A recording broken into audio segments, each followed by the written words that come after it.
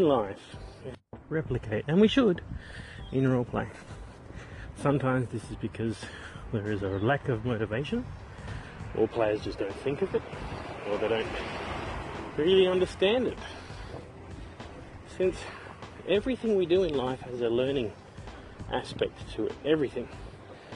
If you look at any kind of self-help book or religion or philosophical people or anything, they all tell you life is about learning.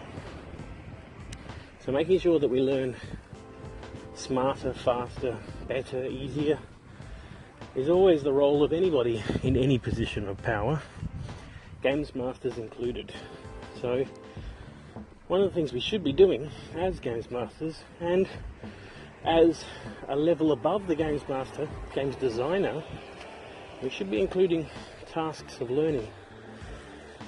So this is my GM Puffing episode on including those important lessons. One important lesson that personally has just come to pass is the ending of things. Life has beginnings and middles and ends in many tasks, and sometimes we have sad moments. Games too should have a moment. Board games have them when they come to the end and you've enjoyed yourself and you say, wow, that was good, that was fun. Oh, I wish I did that better. And this is the critical point. In a board game, there is a point when you finish and say, I think I know how I can do better next time. There, right there, you've understood that you've learnt something. You've learnt a new path that will make it easier for you to step into the next role, I guess you'd say. So when you take on the next character, or your next board game, you would, this time I'm going to play it a little bit more strategically, or this time I'm going for more of a fun angle, or this time I want to try something different, see if I can have an interesting outcome. Roleplay doesn't have a beginning, middle and end in the sense of that, but we do have beginnings, middles and ends of characters. When a character joins a group and becomes friends with the group, when a character joins a group and has interesting interactions with the group, and then when a character unfortunately often dies, but just as often as not decides to retire. This is an aspect that I don't think many real games masters touch upon, and that may be because it's not fun, but maybe because there's no mechanics to go along with it.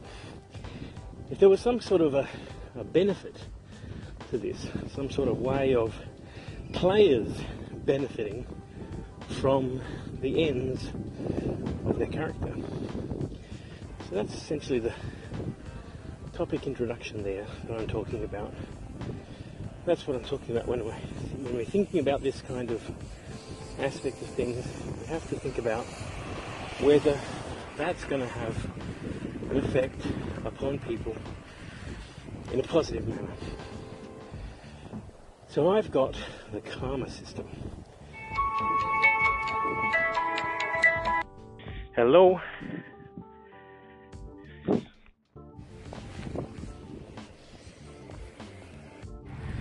The karma system.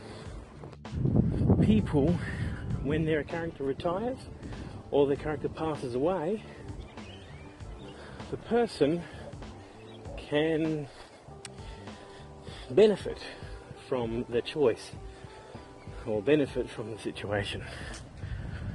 When a person chooses that their character has reached a point where they have far too much damage, if they're a wounded hero that's lost his ability to run or jump, or mage who's burnt out his last point of magic, or a priest who has offended his god and has lost all powers, character really is a point of retirement, and each player can choose that retirement will happen and there'll be no ability to come back.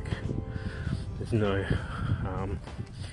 let's just keep this character in reserve and eventually we'll figure out how to get his legs back. You know, the player says, you know what, it's not going to happen. Let's retire this character. When he does so, he receives karma equal to the amount of time he's played the game and how much he's achieved.